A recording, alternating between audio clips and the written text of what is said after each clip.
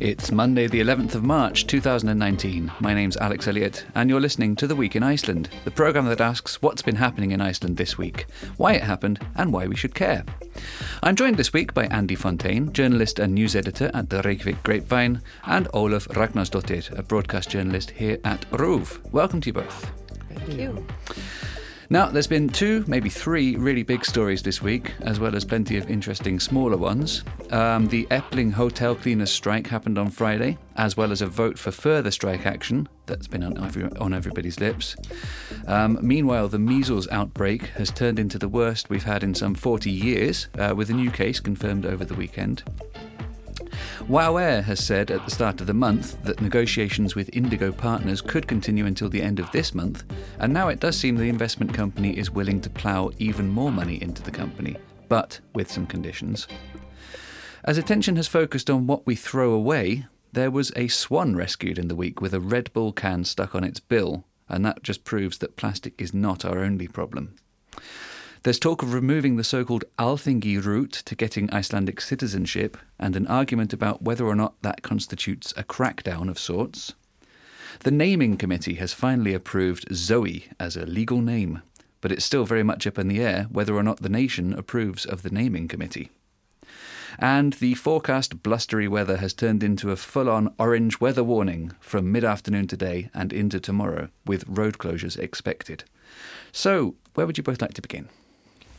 Well, I mean, the strikes probably, and the situation in that department is probably on the top of my head, at least, and maybe many other people in this country. But we'll see what will happen next. It doesn't really, I mean, you probably talked about this also last Monday, but it still doesn't seem like they're getting closer with negotiations. So, yeah.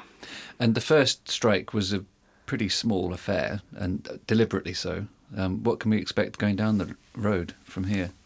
I think what's been very interesting in this is that, well, for one thing, there's a new leadership at Efling, the labor union, from last year anyways. And so there's there's a stronger push for more direct action on behalf of workers.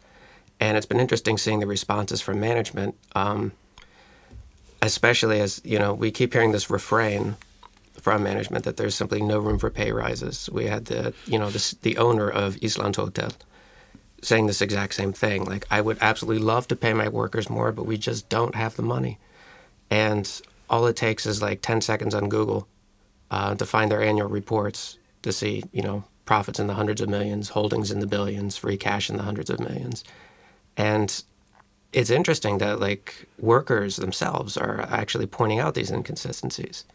I think that what we're seeing now is that there's going to be a stronger fight ahead. They're willing to actually go the distance, these unions, for what they want, instead of, conditions and a 4% rise or what have you, as has often been the case in the past. Do you think that is because of the change in personnel, or because people's quality of life is significantly worse than it was 3 years ago? I think it's both, to be honest. I mean, you can be a union worker and be very frustrated with your situation, but if your representatives and your union bosses aren't willing to fight for you, there's little that you can do on your own, at least in the system that we have now.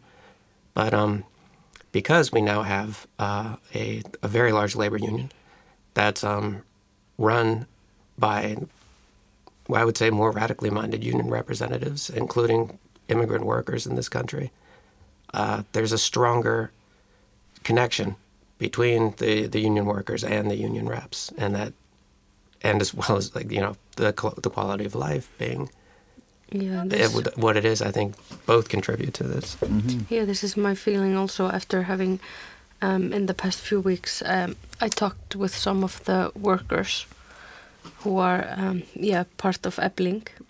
And like you said, most of them are immigrants or people who've been here for a while, maybe. But they said, I mean, at least 2 or 3 of them that I talked to, that in the past year, since there was a new leadership at Eppling, that they are more aware of their rights and that they have the unions that can back them up. So that's really interesting, yeah. It's very encouraging too, I would say. And of course, the first strike, as you say, was hotel cleaners and maids, and primarily women of foreign origin. But the 4 unions working together on this battle, they cover a huge swathe of the whole workforce, native-born Icelanders and otherwise. So it's not their fight. They're just sort of the first line on it. Where do you, for example, the bus companies and things like this, it's getting serious, isn't it? I think so, yeah, because maybe some of the companies are strong and they have a lot of room for maybe. I mean, you could argue that that they're like you talked about, Andie, that they have a lot of assets and so forth, but with the bus companies, that's not really the case. I looked at some of their annual reports 2 weeks ago, I think, and some of them they aren't standing really strong. So I think that might be a bit serious of a problem for them. But still, maybe this is just going to force us to rethink the whole system. I think it ought to, because what you point out, that like some of these companies aren't doing so great financially, well, that in turn raises the question, does someone have a right to run a business? Is it a fundamental human right to own your own business? If you cannot pay your workers a living wage, perhaps you should consider another line of work. I mean, and that's how the minimum wage was intended from the very beginning. I will definitely feel more for workers that can barely put food on the table and keep a roof over their heads with the pay that they're getting than I will for someone who has to give up owning their own tourism business and lose the chance to cash in on this big cash cow that Iceland is experiencing right now in the tourism industry. Owning your own business it's not a right, it's a privilege. And if you can't pay your workers a living wage, then you surrender that privilege. I think it's pretty simple.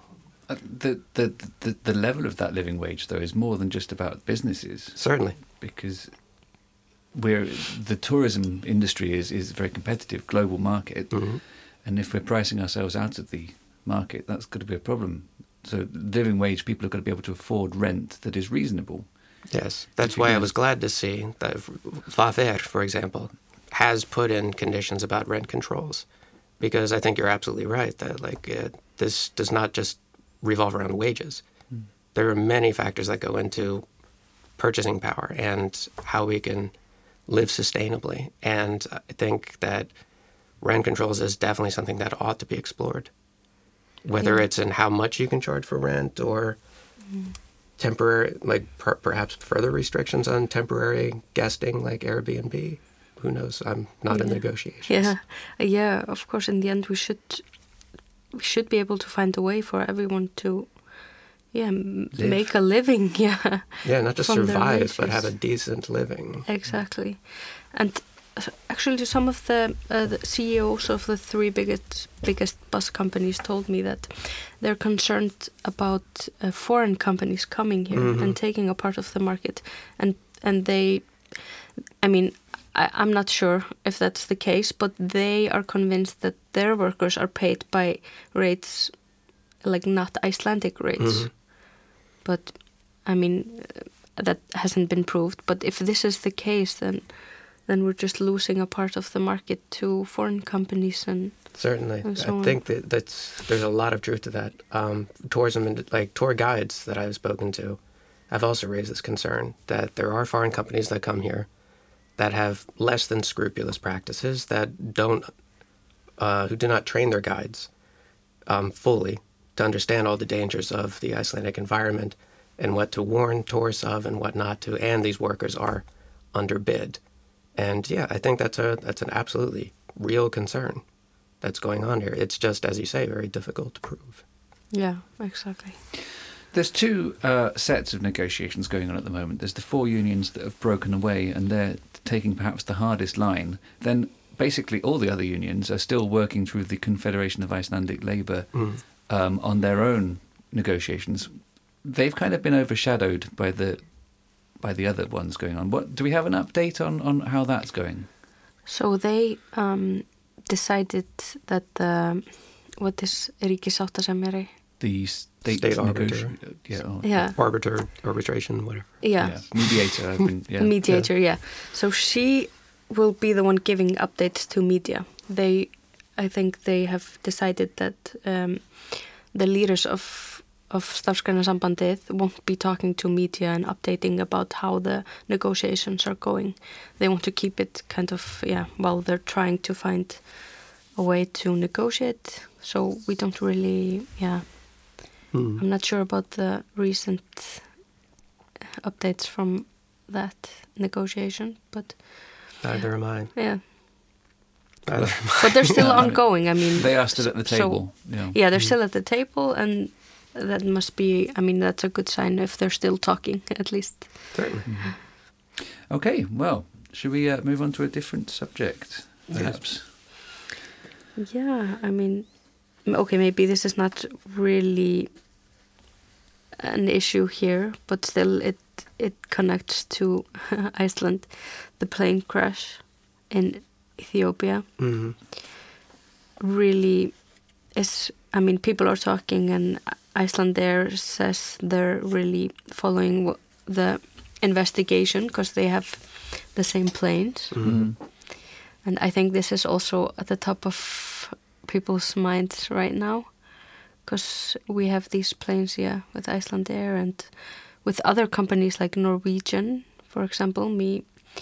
Myself, I'm traveling next week with Norwegian Air, and they have the same planes. And that's a direct flight from Keflavik? Yes, from Keflavik to Barcelona. And they have said they're not going to park their planes, so it makes you think. I mean, it's a brand new type of plane, this one, from Boeing. I believe the vast majority of Icelandair's planes are not this one. They're different. They're older ones. But it should be said, there's hundreds of these in the sky already, and 2 have gone down, which is unacceptable, clearly, but only 2. So you've got to see both sides of it, really, I guess. Some of the companies, all of China has banned them from taking off now. Yeah, exactly. And then other countries are just leaving it to their own airlines to decide. Exactly. It's interesting that China chose that path and not other countries. I'm not sure why, but It might be because... No, I'm not going to put like conspiracies or anything, but there are only 90 of them in China so far, so it's not, it's not like there's 500 or. It won't be a big dent in their air traffic, I guess. Exactly. Yeah. And also maybe the feud with the U.S. and China, maybe that, I don't know, comes into play. Yeah. Sure. But I mean, safety first for sure. Yeah. So Icelandair is affected by this, but luckily most of their planes are not these ones. And hopefully within the coming days and weeks we'll find more explanations about what happened and whether or not these concerns are founded. So since we are at Keflavik right now, metaphorically speaking, maybe we should talk about WOW Air. They have different planes.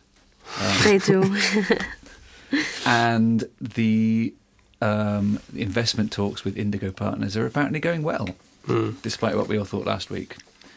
Although we're not sure how well they're going for Skúli Mogensen himself. What do we know?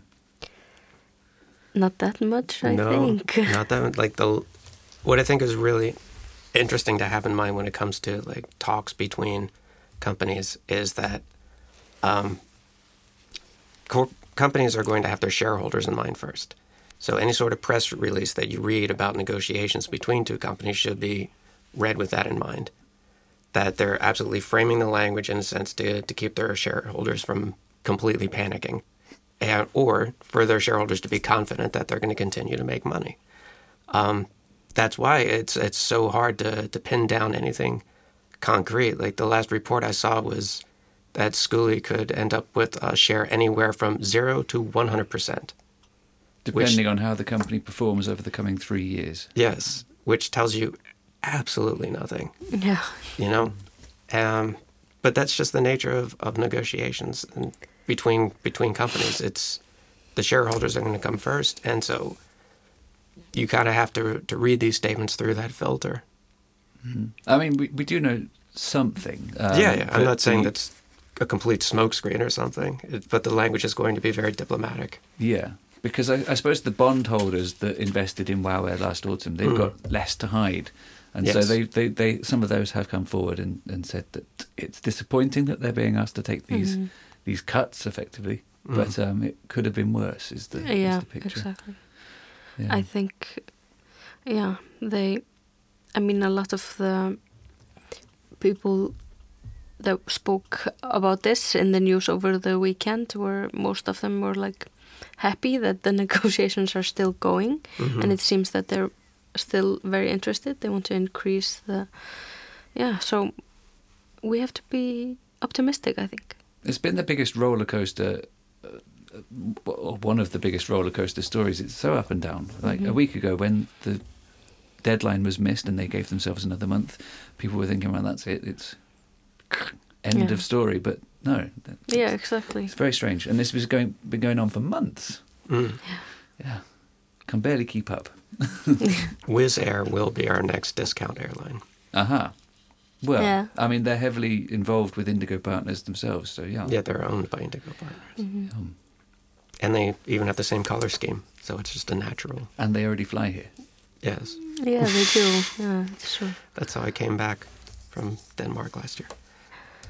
I didn't know they flew from Denmark. Anyway. I know, right? There's so many airlines that you don't really know. No, I'm sorry. I take that back. I flew from Bulgaria to Denmark.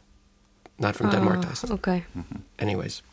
But they do have direct flights to, I think, London and Poland and Lithuania. And exactly. Interesting. Yeah. Well, again, as we've been saying on this particular story for weeks on end, wait and see what happens. Yes. Where now? Yeah. Measles? Yeah. Yes. Human names? Measles. Measles sounds fine. Yeah. Measles sounds lovely, yes. Let's go there. They're trying to get more vaccine now. Yes. I think 1,000 more doses are coming, but they still want more, and that's not easy to get because the producers aren't really keeping up with the because there's an outbreak in Europe, so let's hope they'll get as much as we need.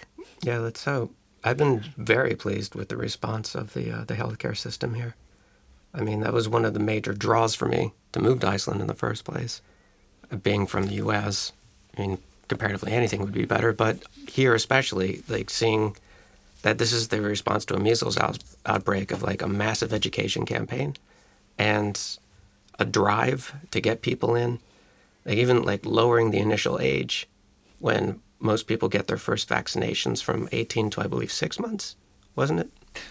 Yeah, well, I think they're saying that it's not really effective below 6 months. So if parents want their children between 6 and 18 months to have it, then they can now. Exactly. Right. They did over the weekend, I think. Yes, from 18 to 6 months there. Yeah. And that's fantastic.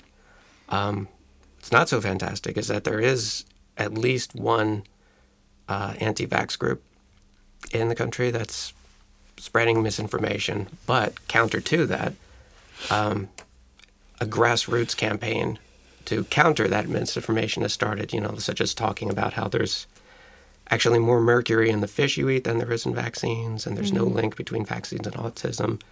And seeing people voluntarily take it upon themselves to educate one another and encourage one another to safeguard themselves against this ancient disease, which shouldn't even exist anymore, has been very encouraging. Exactly. There have been talks about,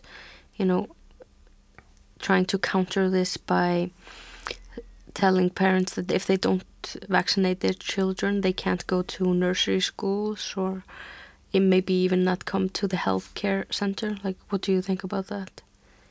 Do you mean the 2.5 weeks quarantine idea? No, the thing is, there was, this was in the municipality.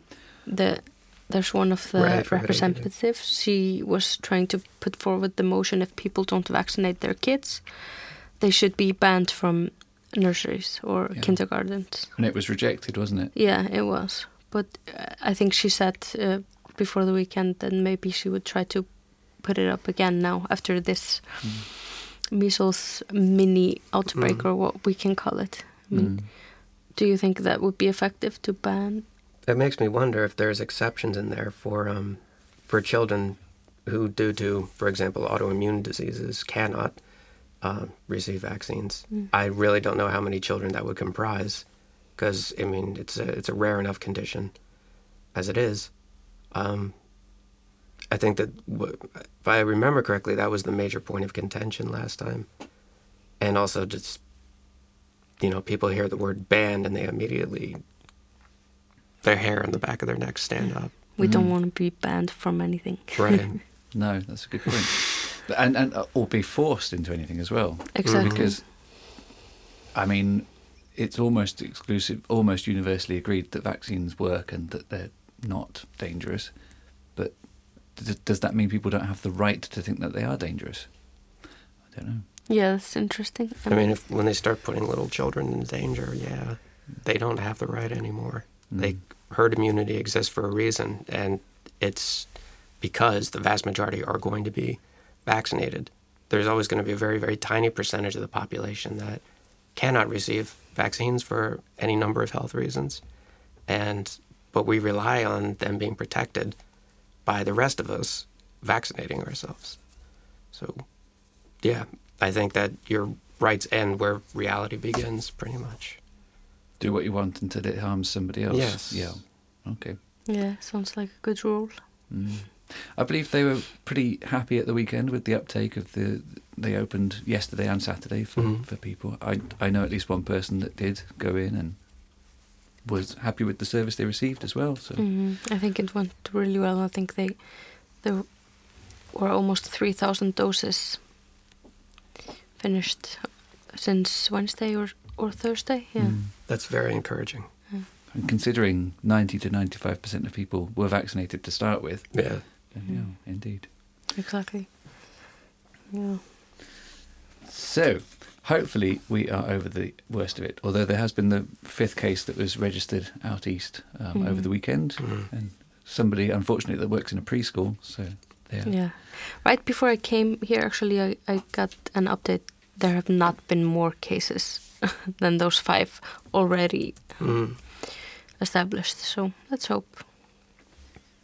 Okay. I think we've probably got time for one quick more story. Yeah. Okay. Yes, we do. Hearing in my ear. Where should we end with? Perhaps on a light note. Yeah. On a light note, yeah. I mean, what is their light? Zoe. The name Zoe. Good for Zoe. After 3 years, Zoe is allowed to be called Zoe.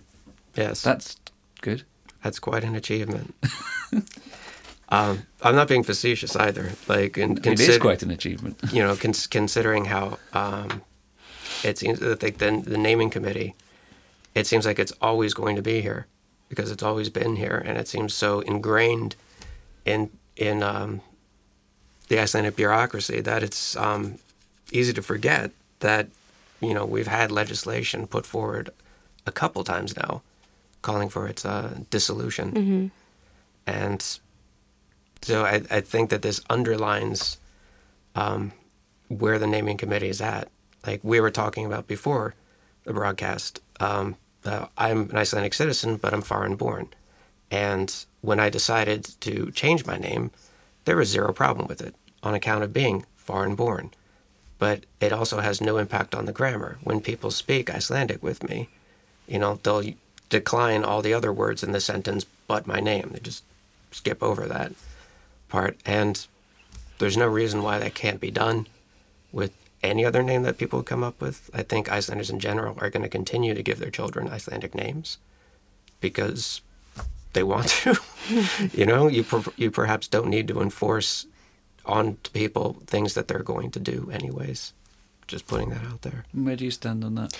Yeah, I think it's a really interesting debate. And when I lived up in Scotland for 2 years when I was studying with a lot of Americans, and whenever I told people about this, they were so surprised that this was a thing, and also impressed. And a lot of them were like, yeah, we should have that too. So people won't name their kids some strange names that have to follow them the rest of their lives. But yeah. Well, that's true as well. Yeah, there are two sides to every story. I believe New Zealand, for some reason, had a real problem with this, of people naming their children ridiculous things, like bus stop number 12, I think was one. For no reason, and they have introduced a law to prevent that happening. So there is a middle ground. Precisely. I mean, there is an existing solution to that. I mean, in the United States, there is a case of a child who was named Adolf Hitler Campbell. And this whole thing became a thing because the parents went to a bakery and wanted the cake to read, "Happy Birthday, Adolf Hitler," and the bakery wouldn't do it. Became this civil suit. And in the end, the judge ordered the parents to change this child's name, saying that this causes undue pain and suffering to the child. It was basically a child abuse charge put against the parents for this. Oh. And so we have that there in the U.S., even though we don't have naming laws per se, you can't just name your child any old thing, because if it puts them in a situation where they're going to get bullied, you could catch a child abuse charge for it. So where's the line, though? Yeah, yes, exactly. Who's going to decide? We know a lot of celebrity children that have got unusual names, should we put it that way? This is true. And are they affected negatively by them? Yeah, it's all, but like, who's going to decide what's going to harm your child? Don't name your baby Hitler. Yeah, definitely not. No. I mean, it doesn't bend properly by Icelandic rules or anything. No. Yeah. I mean, Saturn 7 or Apple, those are okay. I think. They're fine. They're kind of neutral. Moonbeam. The concept of the naming committee. Do you think it will change? Will it go away in the next year or two, or is there support behind it still? I'm not sure, but I think there's still support behind it, and I think it will take a few years at least, because with discussions, and I mean, first time I heard it personally, I was like, oh no, why? But then I started to think about it, and reading and hearing the debates in Congress, and I was like, yeah, okay, maybe we should just trust people to actually, like you were saying, to name their kids whatever. Yeah. And there are also some cases that the naming committee has, they don't understand really, like my mother's name, for example. Her name is Margaret Elizabeth. Elizabeth is not a common name, and that's banned now. And I can't remember why, but you can name your kid Elizabeth. So I don't really understand some of the do's and don'ts, but no. Yeah.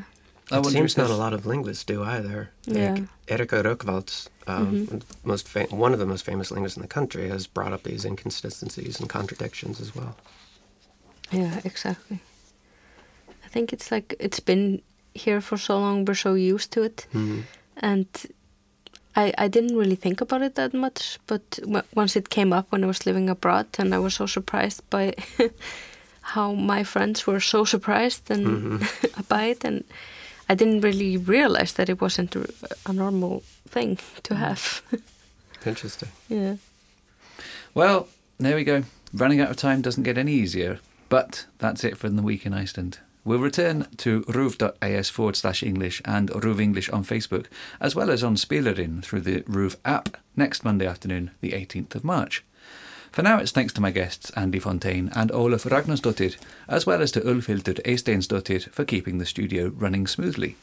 We like to finish the show with the number one song on the Rás 2 chart, and this week that is Bríet with her song Dino. Bye for now.